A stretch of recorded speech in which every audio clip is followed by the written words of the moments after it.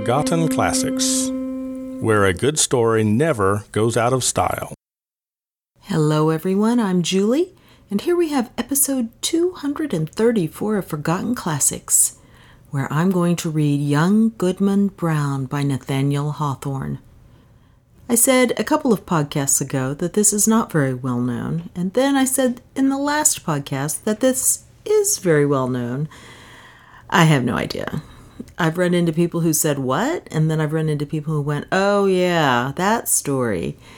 So I guess it just depends, doesn't it? But for me, reading it out loud was, as with Rappaccini's Daughter, very interesting. It opened up layers that I had just glossed over reading it to myself. So I will be curious to see what you think. First, though, I do have a podcast highlight. It is appropriate for Halloween. Well, or for anyone who loves the stories of Edgar Allan Poe. It is the Edgar Allan Poe cast. Of course! Inspired by the H.P. Lovecraft Literary Podcast, and also by A Podcast to the Curious, which is about the stories of M.R. James, Jonathan and Richard have begun the Edgar Allan Poe cast, where they are going to go through all of Edgar Allan Poe's works. Of course, you know, this is right down my alley.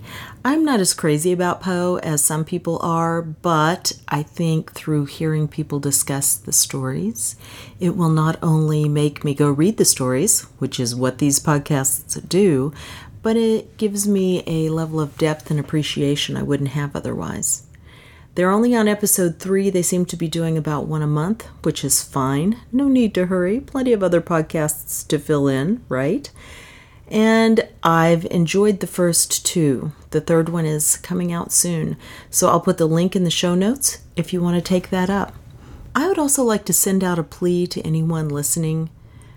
What about a Dickens podcast? Come on, I've looked around. Why is there nothing about my man Dickens? Okay, I realize the podcast world is not just about me, but sometimes I just feel like it should be, okay? And maybe a Hawthorne cast. I'm just saying, let's get on this, people. Let's go. Now, enough of begging for what I would like to listen to. Let's get on to what I'm providing for you to listen to. Young Goodman Brown. Perhaps forgotten, perhaps famous. It is a very surprising story until you think about the fact that Nathaniel Hawthorne actually had a relative who was a judge in the Salem witch trials. I will talk a little bit more about that later, but even though I want to take the story on its own merits because it is fascinating, I also think we can't ignore what each author puts into it from his own experience. I'm not going to analyze this or anything. I will just be talking about that at the end, but I think it gives you an idea of why Hawthorne writes the story the way he does and why the ending is the way it is. And I don't want to say any more. I don't want to spoil it for anybody who, like me, had kind of forgotten the way it ended and thought they knew where it was going and then is surprised, or for people who are just experiencing it for the first time. It is simply fantastic, both on the basis of being a short story and being a horror story.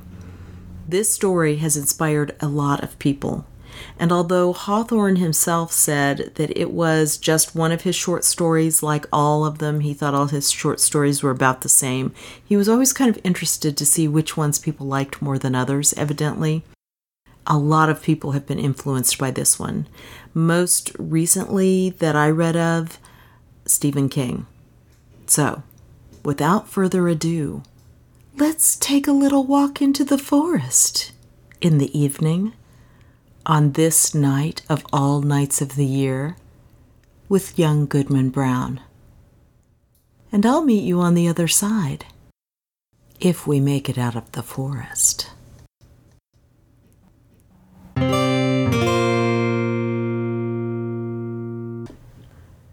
Young Goodman Brown by Nathaniel Hawthorne. Young Goodman Brown came forth at sunset into the street of Salem village, but put his head back after crossing the threshold to exchange a parting kiss with his young wife. And Faith, as the wife was aptly named, thrust her own pretty head into the street, letting the wind play with the pink ribbons of her cap while she called to Goodman Brown. "Dearest heart," whispered she softly and rather sadly when her lips were close to his ear, "prithee, put off your journey until sunrise and sleep in your own bed tonight. A lone woman is troubled with such dreams and such thoughts that she's afeard of herself sometimes. Pray tarry with me this night, dear husband of all nights in the year." "My love and my faith," replied young Goodman Brown, "of all nights in the year this one night must I tarry away from thee. My journey, as thou callest it, forth and back again, must needs be done twixt now and sunrise. What, my sweet pretty wife, dost thou doubt me already, and we but 3 months married?"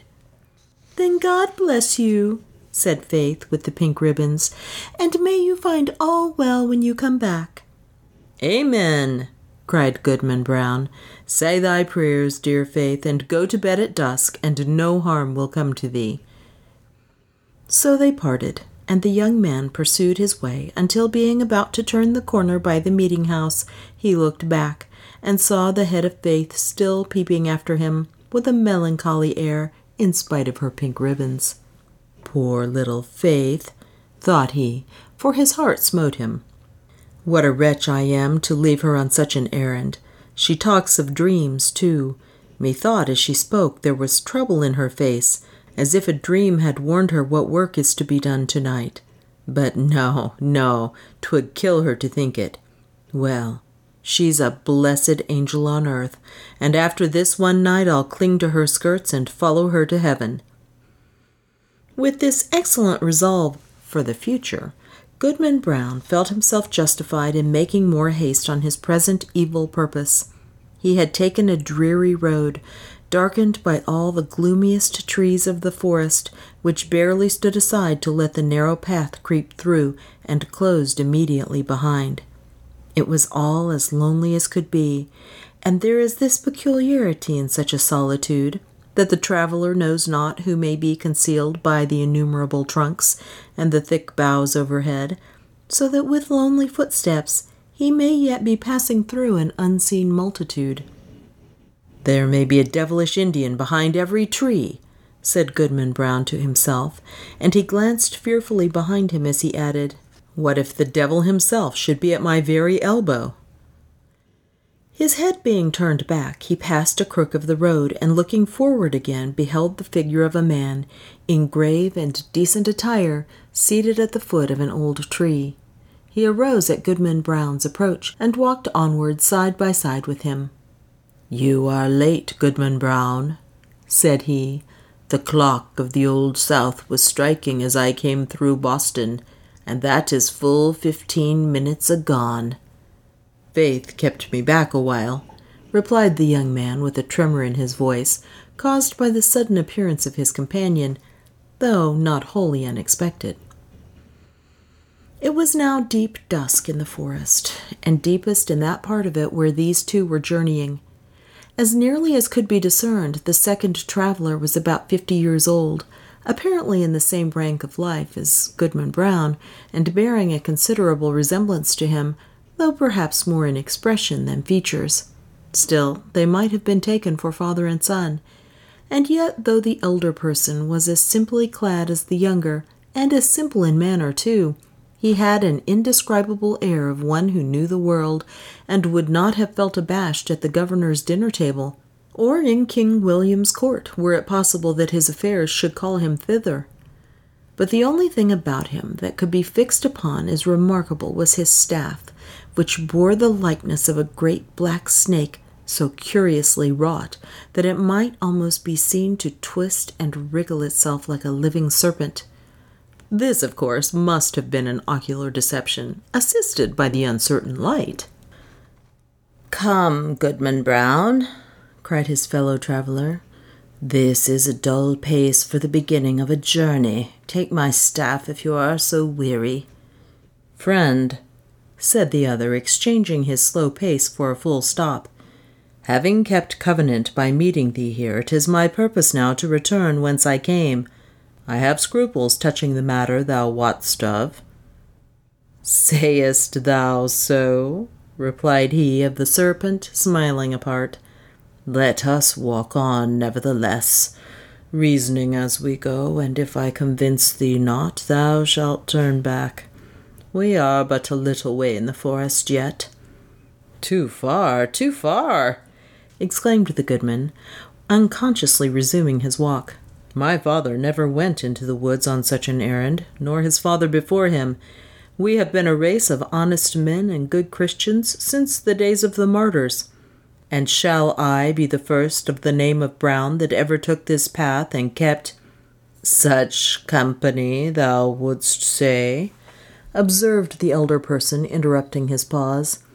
Well said, Goodman Brown. I have been as well acquainted with your family as with ever a one among the Puritans, and that's no trifle to say. I helped your grandfather, the constable, when he lashed the Quaker woman so smartly through the streets of Salem. And it was I that brought your father a pitch-pine knot kindled at my own hearth to set fire to an Indian village in King Philip's War. They were my good friends both, and many a pleasant walk have we had along this path, and returned merrily after midnight. I would fain be friends with you for their sake.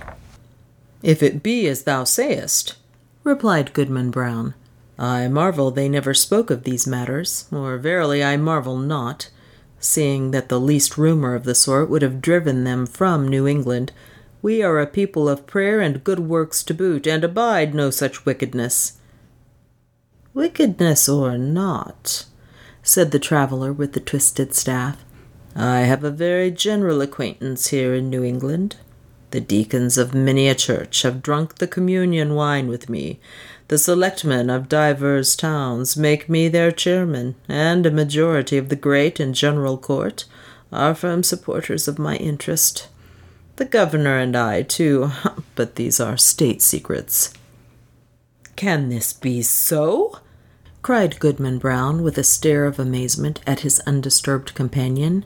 Howbeit I have nothing to do with the governor and council. They have their own ways, and are no rule for a simple husbandman like me. But were I to go on with thee, how should I meet the eye of that good old man our minister at Salem village? Oh, his voice would make me tremble both Sabbath day and lecture day. Thus far the elder traveller had listened with due gravity, but now he burst into a fit of irrepressible mirth, shaking himself so violently that his snake-like staff actually seemed to wriggle in sympathy. Ha ha ha! Cried he again and again, then composing himself, Well, go on, Goodman Brown, go on, but pray thee don't kill me with laughing. Well, then, to end the matter at once, said Goodman Brown, considerably nettled, there is my wife Faith. It would break her dear little heart, and I'd rather break my own. Nay, if that be the case, answered the other, even go thy ways, Goodman Brown. I would not for 20 old women like the one hobbling before us that Faith should come to any harm. As he spoke, he pointed his staff at a female figure on the path in whom Goodman Brown recognized a very pious and exemplary dame who had taught him his catechism in youth and was still his moral and spiritual adviser, jointly with the minister and Deacon Gookin. A marvel, truly, that Goody Cloyes should be so far in the wilderness at nightfall, said he. But with your leave, friend, I shall take a cut through the woods until we have left this Christian woman behind. Being a stranger to you, she might ask whom I was consorting with and whither I was going. Be it so, said his fellow traveller. Betake you to the woods, and let me keep the path. Accordingly, the young man turned aside, but took care to watch his companion, who advanced softly along the road until he had come within a staff's length of the old dame. She, meanwhile, was making the best of her way with singular speed for so aged a woman, and mumbling some indistinct words, a prayer, doubtless, as she went. The traveler put forth his staff and touched her withered neck with what seemed the serpent's tail.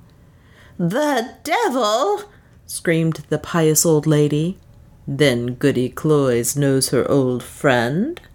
observed the traveler, confronting her and leaning on his writhing stick. "Ah, forsooth, and is it your worship indeed?" cried the old dame. "Yea, truly it is, and in the very image of my old gossip Goodman Brown, the grandfather of the silly fellow that now is. But would your worship believe it? My broomstick hath strangely disappeared, stolen, as I suspect, by that unhanged witch Goody Corey, and that too when I was all anointed with the juice of smallage and cinquefoil and wolfsbane, mingled with fine wheat and the fat of a newborn babe," said the shape of old Goodman Brown.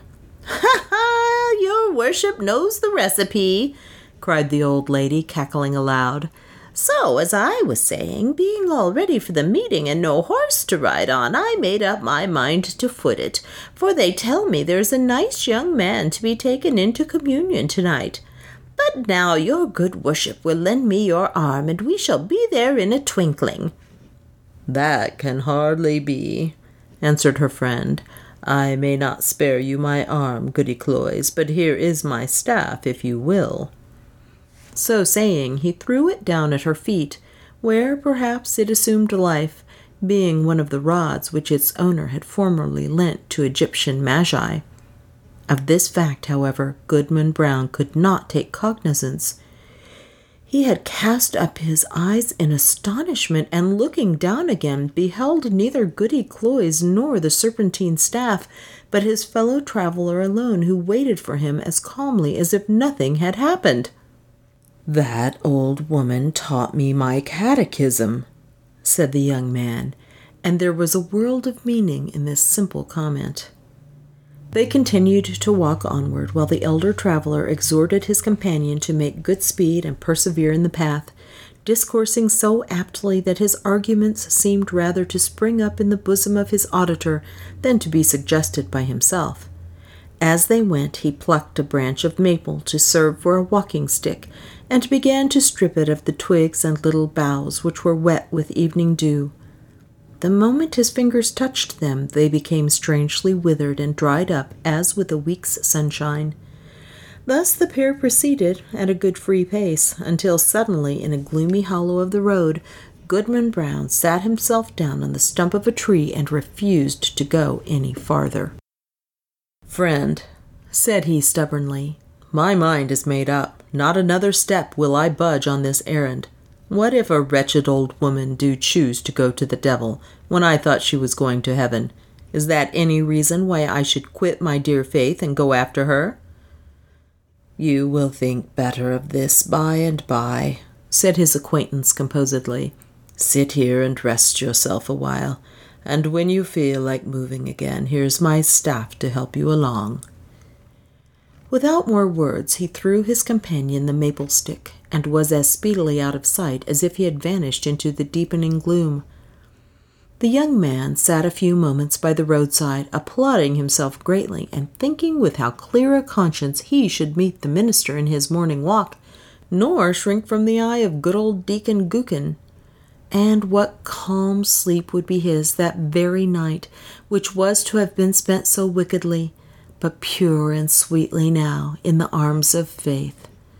Amidst these pleasant and praiseworthy meditations, Goodman Brown heard the tramp of horses along the road, and deemed it advisable to conceal himself within the verge of the forest, conscious of the guilty purpose that had brought him thither, though now so happily turned from it. On came the hoof-tramps and voices of the riders, two grave old voices conversing soberly as they drew near. These mingled sounds appeared to pass along the road within a few yards of the young man's hiding-place, but owing, doubtless, to the depth of the gloom at that particular spot, neither the travelers nor their steeds were visible. Though their figures brushed the small boughs by the wayside, it could not be seen that they intercepted, even for a moment, the faint gleam from the strip of bright sky, athwart which they must have passed. Goodman Brown alternately crouched and stood on tiptoe, pulling aside the branches and thrusting forth his head as far as he durst, without discerning so much as a shadow. It vexed him the more because he could have sworn, were such a thing possible, that he recognized the voices of the minister and Deacon Gookin, jogging quietly along as they were wont to do when bound to some ordination or ecclesiastical council, while yet within hearing one of the riders stopped to pluck a switch. "Of the two, Reverend Sir," said a voice like the deacon's, "I had rather miss an ordination dinner than tonight's meeting. They tell me that some of our community are to be here from Falmouth and beyond, and others from Connecticut and Rhode Island, besides several of the Indian powwows, who after their fashion know almost as much deviltry as the best of us. Moreover, there is a goodly young woman to be taken into communion." "Mighty well, Deacon Gookin," replied the solemn old tones of the minister. "Spur up, or we shall be late. Nothing can be done, you know, until I get on the ground." The hoofs clattered again, and the voices talking so strangely in the empty air passed on through the forest, where no church had been gathered, nor solitary Christian prayed. Whither, then, could these holy men be journeying so deep into the heathen wilderness? Young Goodman Brown caught hold of a tree for support, being ready to sink down on the ground, faint and overburdened with the heavy sickness of his heart. He looked up at the sky, doubting whether there really was a heaven above him. Yet there was the blue arch, and the stars brightening in it. "With heaven above and faith below, I will yet stand firm against the devil," cried Goodman Brown. While he still gazed upward into the deep arch of the firmament, and had lifted his hands to pray, a cloud, though no wind was stirring, hurried across the zenith and hid the brightening stars. The blue sky was still visible, except directly overhead, where this black mass of cloud was sweeping swiftly northward. Aloft in the air, as if from the depths of the cloud, came a confused and doubtful sound of voices. Once the listener fancied that he could distinguish the accent of townspeople of his own, men and women, both pious and ungodly, many of whom he had met at the communion table, and had seen others rioting at the tavern. The next moment, so indistinct were the sounds, he doubted whether he had heard aught but the murmur of the old forest, whispering without a wind. Then came the stronger swell of those familiar tones heard daily in the sunshine at Salem village, but never until now from a cloud of night. There was one voice, of a young woman uttering lamentations, yet with an uncertain sorrow, and entreating for some favor, which perhaps it would grieve her to obtain. And all the unseen multitude, both saints and sinners, seemed to encourage her onward. "Faith!" shouted Goodman Brown in a voice of agony and desperation, and the echoes of the forest mocked him, crying, "Faith! Faith!" as if bewildered wretches were seeking her, all through the wilderness. The cry of grief, rage, and terror was yet piercing the night when the unhappy husband held his breath for a response. There was a scream, drowned immediately in a louder murmur of voices fading into far-off laughter as the dark cloud swept away, leaving the clear and silent sky above Goodman Brown. But something fluttered lightly down through the air and caught on the branch of a tree. The young man seized it and beheld a pink ribbon. "My faith is gone," cried he after one stupefied moment. "There is no good on earth, and sin is but a name. Come, devil, for to thee is this world given." And maddened with despair, so that he laughed loud and long, did Goodman Brown grasp his staff and set forth again at such a rate that he seemed to fly along the forest path rather than to walk or run. The road grew wilder and drearier, and more faintly traced, and vanished at length, leaving him in the heart of the dark wilderness, still rushing onward, with the instinct that guides mortal man to evil. The whole forest was peopled with frightful sounds, the creaking of the trees, the howling of wild beasts, and the yell of Indians, while sometimes the wind tolled like a distant church bell, and sometimes gave a broad roar around the traveler as if all nature were laughing him to scorn. But he was himself the chief horror of the scene, and shrank not from its other horrors. "Ha, ha, ha, ha!" roared Goodman Brown when the wind laughed at him. "Let us hear which will laugh the loudest. Think not to frighten me with your deviltry. Come witch, come wizard, come Indian powwow, come devil himself, and here comes Goodman Brown. You may as well fear him as he fear you." In truth, all through the haunted forest there could be nothing more frightful than the figure of Goodman Brown. On he flew among the black pines, brandishing his staff with frenzied gestures, now giving vent to an inspiration of horrid blasphemy, and now shouting forth such laughter as set all the echoes of the forest laughing like demons around him. The fiend in his own shape is less hideous than when he rages in the breast of man. Thus sped the demoniac on his course, until quivering among the trees he saw a red light before him, as when the felled trunks and branches of a clearing have been set on fire, and throw up their lurid blaze against the sky at the hour of midnight. He paused in a lull of the tempest that had driven him onward, and heard the swell of what seemed a hymn, rolling solemnly from a distance with the weight of many voices. He knew the tune. It was a familiar one in the choir of the village meeting-house. The verse died heavily away, and was lengthened by a chorus, not of human voices, but of all the sounds of the benighted wilderness pealing in awful harmony together. Goodman Brown cried out, and his cry was lost to his own ear by its unison with the cry of the desert. In the interval of silence he stole forward, until the light glared full upon his eyes. At one extremity of an open space hemmed in by the dark wall of the forest arose a rock, bearing some rude natural resemblance either to an altar or a pulpit, and surrounded by 4 blazing pines, their tops aflame, their stems untouched, like candles at an evening meeting. The mass of foliage that had overgrown the summit of the rock was all on fire, blazing high into the night and fitfully illuminating the whole field. Each pendant twig and leafy festoon was in a blaze. As the red light arose and fell, a numerous congregation alternately shone forth, then disappeared in shadow, and again grew, as it were, out of the darkness, peopling the heart of the solitary woods at once. "A grave and dark-clad company," quoth Goodman Brown. In truth, they were such.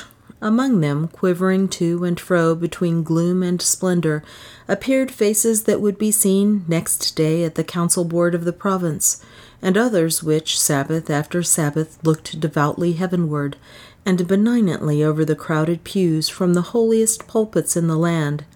Some affirm that the lady of the governor was there. At least, there were high dames well known to her, and wives of honored husbands, and widows a great multitude, and ancient maidens all of excellent repute, and fair young girls who trembled lest their mothers should espy them. Either the sudden gleams of light flashing over the obscure field bedazzled Goodman Brown, or he recognized a score of the church members of Salem village, famous for their special sanctity. Good old Deacon Gookin had arrived, and waited at the skirts of that venerable saint, his reverend pastor. But irreverently consorting with these grave, reputable, and pious people, these elders of the church, these chaste dames and dewy virgins, there were men of dissolute lives and women of spotted fame, wretches given over to all mean and filthy vice and suspected even of horrid crimes. It was strange to see that the good shrank not from the wicked, nor were the sinners abashed by the saints. Scattered also among their pale-faced enemies were the Indian priests, or powwows, who had often scared their native forest with more hideous incantations than any known to English witchcraft. But where is faith? Thought Goodman Brown, and as hope came into his heart, he trembled. Another verse of the hymn arose, a slow and mournful strain, such as the pious love, but joined to words which expressed all that our nature can conceive of sin, and darkly hinted at far more. Unfathomable to mere mortals is the lore of fiends. Verse after verse was sung, and still the chorus of the desert swelled between like the deepest tone of a mighty organ. And with the final peal of that dreadful anthem, there came a sound, as if the roaring wind, the rushing streams, the howling beasts, and every other voice of the unconverted wilderness were mingling and according with the voice of guilty man in homage to the Prince of all. The 4 blazing pines threw up a loftier flame, and obscurely discovered shapes and visages of horror on the smoke wreaths above the impious assembly. At the same moment, the fire on the rock shot redly forth, and formed a glowing arch above its base, where now appeared a figure. With reverence be it spoken, the figure bore no slight similitude both in garb and manner to some grave divine of the New England churches. "Bring forth the converts!"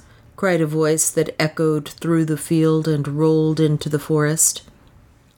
At the word, Goodman Brown stepped forth from the shadow of the trees and approached the congregation, with whom he felt a loathful brotherhood by the sympathy of all that was wicked in his heart.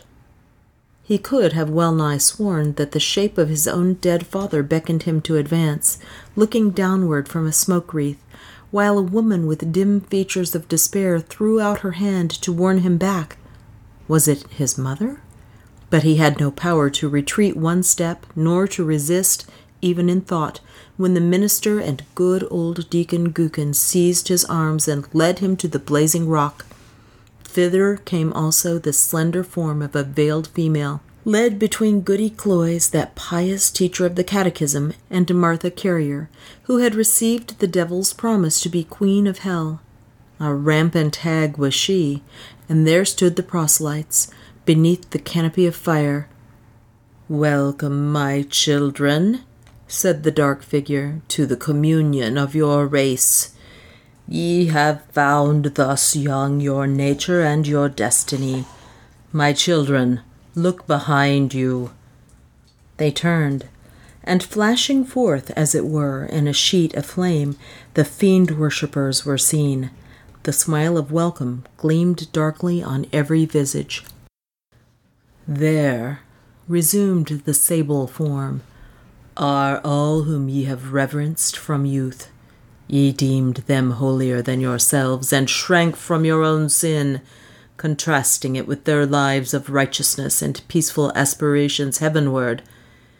Yet here they all are in my worshipping assembly. This night it shall be granted you to know their secret deeds, how hoary-bearded elders of the church have whispered wanton words to the young maids of their households, how many a woman eager for the widow's weeds has given her husband a drink at bedtime and let him sleep his last sleep in her bosom, how beardless youths have made haste to inherit their father's wealth, and how fair damsels, blush not, sweet ones, have dug little graves in the garden and bidden me the sole guest to an infant's funeral. By the sympathy of your human hearts for sin ye shall scent out all the places, whether in church, bedchamber, street, field, or forest, where crime has been committed, and shall exult to behold the whole earth one stain of guilt, one mighty blood spot. Far more than this, it shall be yours to penetrate in every bosom the deep mystery of sin, the fountain of all wicked arts, and which inexhaustibly supplies more evil impulses than human power, than my power at its utmost can make manifest in deeds. And now, my children, look upon one another." They did so, and by the blaze of the hell-kindled torches the wretched man beheld his faith, and the wife her husband, trembling before that unhallowed altar. "Lo, there ye stand, my children," said the figure in a deep and solemn tone, almost sad with its despairing awfulness, as if his once angelic nature could yet mourn for our miserable race. "Depending upon one another's hearts, Ye had still hoped that virtue were not all a dream. Now are ye undeceived. Evil is the nature of mankind. Evil must be your only happiness. Welcome again, my children, to the communion of your race." "Welcome," repeated the fiend worshippers in one cry of despair and triumph. And there they stood, the only pair, as it seemed, who were yet hesitating on the verge of wickedness in this dark world. A basin was hollowed naturally in the rock. Did it contain water, reddened by the lurid light, or was it blood, or perchance a liquid flame? Herein did the shape of evil dip his hand, and prepare to lay the mark of baptism upon their foreheads, that they might be partakers of the mystery of sin, more conscious of the secret guilt of others, both in deed and thought, than they could now be of their own. The husband cast one look at his pale wife, and Faith at him. What polluted wretches would the next glance show them to each other, shuddering alike at what they disclosed and what they saw? "Faith, Faith," cried the husband, "look up to heaven and resist the wicked one." Whether Faith obeyed, he knew not. Hardly had he spoken when he found himself amid calm night and solitude, listening to a roar of the wind which died heavily away through the forest. He staggered against the rock and felt it chill and damp, while a hanging twig that had been all on fire besprinkled his cheek with the coldest dew. The next morning young Goodman Brown came slowly into the street of Salem village, staring around him like a bewildered man. The good old minister was taking a walk along the graveyard to get an appetite for breakfast and meditate his sermon, and bestowed a blessing as he passed on Goodman Brown. He shrank from the venerable saint as if to avoid an anathema. Old Deacon Gookin was at domestic worship, and the holy words of his prayer were heard through the open window. "What God doth the wizard pray to?" quoth Goodman Brown. Goody Cloyes, that excellent old Christian, stood in the early sunshine at her own lattice, catechizing a little girl who had brought her a pint of morning milk. Goodman Brown snatched away the child as if from the grasp of the fiend himself. Turning the corner by the meeting-house, he spied the head of Faith, with the pink ribbons, gazing anxiously forth and bursting into such joy at the sight of him that she skipped along the street and almost kissed her husband before the whole village. But Goodman Brown looked sternly and sadly into her face, and passed on without a greeting. Had Goodman Brown fallen asleep in the forest and only dreamed a wild dream of a witch meeting? Be it so, if you will. But alas, it was a dream of evil omen for young Goodman Brown. A stern, a sad, a darkly meditative, a distrustful, if not a desperate man, did he become from the night of that fearful dream.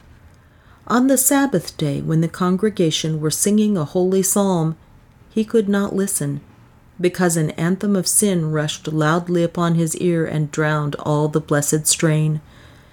When the minister spoke from the pulpit with power and fervid eloquence, and with his hand on the open Bible, of the sacred truths of our religion, and of saint-like lives and triumphant deaths, and of future bliss or misery unutterable, then did Goodman Brown turn pale, dreading lest the roof should thunder down upon the gray blasphemer and his hearers. Often, awaking suddenly at midnight, he shrank from the bosom of Faith, and at morning or eventide, when the family knelt down at prayer, he scowled and muttered to himself, and gazed sternly at his wife, and turned away.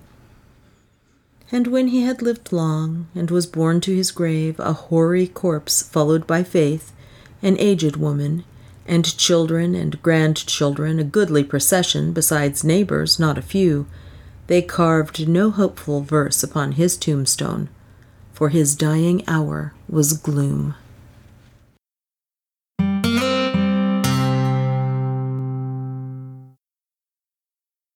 Wow. We really don't know what to think after that story, do we? But a few things did occur to me, so I'm going to just throw these out there. And although I did look around a little, scholars are divided on a lot of things about this story. So I think we just kind of have to look at the story for what it is and what Hawthorne would have felt his readers knew at the time. I don't know. This is just where I'm going with this stuff. So I'm just going to tell you a few things I noticed. One is we don't really know why he's going into the woods on this night of all nights. We don't even know what that is. My assumption is it's Halloween, All Hallows Eve, because that's a very scary night of the year when demons are supposed to be abroad, because it is the day before All Saints' Day, the holiest day of the year. Young Goodman Brown does live in Salem Village, and Hawthorne's great-great-grandfather, John Haythorne, Hathorne, was a judge at the Salem witch trials. So some people look at this and they say, oh, he was plagued with guilt, and so he wrote this to vindicate his grandfather. Others say, no, he was doing it to question established thought. Now, to me, it seems more of that sort of thing, because you can look at this two ways. One is the big question, right? Did he really experience this, or did he not? I was listening to this story as I proofed it, and thinking over some of the things that occurred to me while I was reading it, and the main one to me was that pink ribbon that flutters down from above. Faith has her pink ribbons, as far as we can tell, when he meets her again at the end. And for me, that kind of speaks to a theme that I noticed in the story, which is that desert or wilderness gets mentioned 3 different times. Well, Hawthorne would have known, and anybody of that time would have known, being good God-fearing Christians, or at least conversant in the Bible, as any educated person would have been. Christ was tempted in the desert 3 times by the devil. Now, if you look at it, this is where I may be stretching it. Young Goodman Brown is tested 3 times in the wilderness. First of all, this guy he meets looks like his father and grandfather. He casts doubt on them just through his story. Now, if he is indeed the prince of this world, as is mentioned toward the end of the story, well, that is also a biblical reference. The prince of the world is Satan. Satan is a liar. You cannot trust anything he says. That's a clear theme throughout the Bible, from the beginning to the end. So, whatever he says, young Goodman Brown shouldn't believe him. And young Goodman Brown just seems to swallow it hook, line, and sinker. What? No, that's not so. Oh my gosh, I overheard a couple of people, I think, and I'm just going to believe it. Well, the thing is if you're looking at this with the mentions of the desert, with Christ in the wilderness, all this stuff, none of that stuff necessarily happened to Christ that we're told about. It could have all just been temptations that were thrown out there. So that's the way it could have been for young Goodman Brown. The second temptation to me is hearing his friends, hearing Goody Cloys out there, hearing the deacon and the preacher out there and going, oh my gosh, here they are again. And again, he swallows it. And then, of course, the final one is faith, which, of course, Nathaniel Hawthorne didn't pick the name Faith for no reason. So every time he mentions faith, you're almost kind of smiling, going, oh, is it the wife or is it the faith? It's always capitalized. So he's ostensibly talking about the wife. But yet, on the other hand, if you look at a lot of those sentences, he could definitely be talking about his faith. Now, the big thing is at the end, he says, no, look to heaven. So he is doing the ultimate resistance, whether it's for real or whether it's a more spiritual, internal temptation. But does he really resist? Because at the end of the story, when he goes back, we see it has tainted him. He can't trust anyone. It sours him. He can't let it go. He has believed the accusations, the stories that man in the woods told him. Now, if I think about that and I think about the Salem witch trials, Let me think. I believe it's a condemnation of that sort of thing, especially when you consider the end of the story. But he brilliantly, Nathaniel Hawthorne meaning, left this so open that you can take it in a lot of different directions. And I think it's really brilliant because it works as a scary story. And it also works as, would it be a parable? A story of the dark night of the soul and what happens if you resist, if you don't resist, when you're tempted, when all these things occur to you. So anyway, it seems appropriate for Halloween to me. And Halloween will be in a couple of days, if I get this out when I hope. So enjoy it. Now, in other news, I had been mentioning before that I was planning on reading some short stories, and that is going to happen. I also had a reader request, and this is another one that was made, oh gosh, it might be 2 years ago. Sarah, I'm so sorry. To read The Cricket on the Hearth by Charles Dickens. Now, it does seem a little early for a Christmas story, but I was looking around because I thought I remembered that there was a good reading on LibriVox, which Sarah very nicely would rather hear me read, but it's by Ruth Golding. No one reads better than Ruth Golding. I would be doing you a disservice if I was reading it and didn't give you the chance to listen. So I may go ahead and play her audio on here as episodes or maybe as a Christmas special. Now that I think about it. Oh, I have to think this over. Because it's 4 chapters, or chirps, as they're called. But she has divided it into, I believe it's 8 or 9 different sections. So they're about half an hour, 25 minutes long. And that to me seems less intimidating when you see that pop up in your feed. If anyone has any comments on this, any thoughts on what they'd like to see, please do let me know. But I'll either need to start it very soon so that we have time for the 8 weeks, or let it go a little bit after Christmas, which, you know, works for me because you've got the 12 days of Christmas, so that gives you a couple weeks or so afterward. Although, as I say, I may do it as a Christmas special, in which case I can just drop in short stories here and there as regular episodes. Anyway, feedback appreciated. Let me know what you think about that. Other than that, I am in my very busy time of year. Although luckily it's not quite as busy as usual yet. We haven't hit the really hot time for that catalog I always work on. And that really cuts into my reading time, it cuts into my listening time, and you would think it cuts into my podcasting time. But guess what? I fell prey to temptation myself. Oh, young Goodman Brown, how I relate to you. Because Jesse from SFF Audio asked me if I would like to be on a podcast talking about podcasts. Well, okay, who's more addicted to podcasts than me? Nobody except maybe Jesse. And there's going to be another guest who I did not stop to look up his name. I will tell you later. So that will be in a week or two. And then I'm also going to be talking about Frankenstein with Scott from A Good Story is Hard to Find and Jesse on SFF Audio. And in the meantime, on A Good Story is Hard to Find, Scott and I are going to be talking about The Haunting of Hill House, and that will be out this week. Oh my gosh, talk about scary. That's a haunted house that Stephen King would have been proud to write about in The Shining.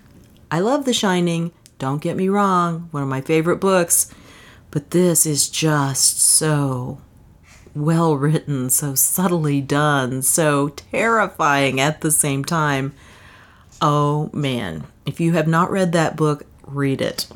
It's so great. And I guess that's all. It did seem like more podcasts than that when I was thinking about it. Maybe because they're all coming up in the next few weeks. And also, in a few weeks, we'll have the November chapter of Mrs. Appleyard's Year. So we've got all kinds of good stuff going on. Finally, thank you for listening. I wouldn't be reading this out loud. I certainly wouldn't have had as much fun thinking about young Goodman Brown. I didn't notice all that stuff in there when I just read it to myself a few years ago. You guys, you're the best. You keep coming back to listen and making me read things out loud, and I'm loving it. So I hope you're loving it too. I hope you have a great week, and I'll talk to you again soon. Bye-bye.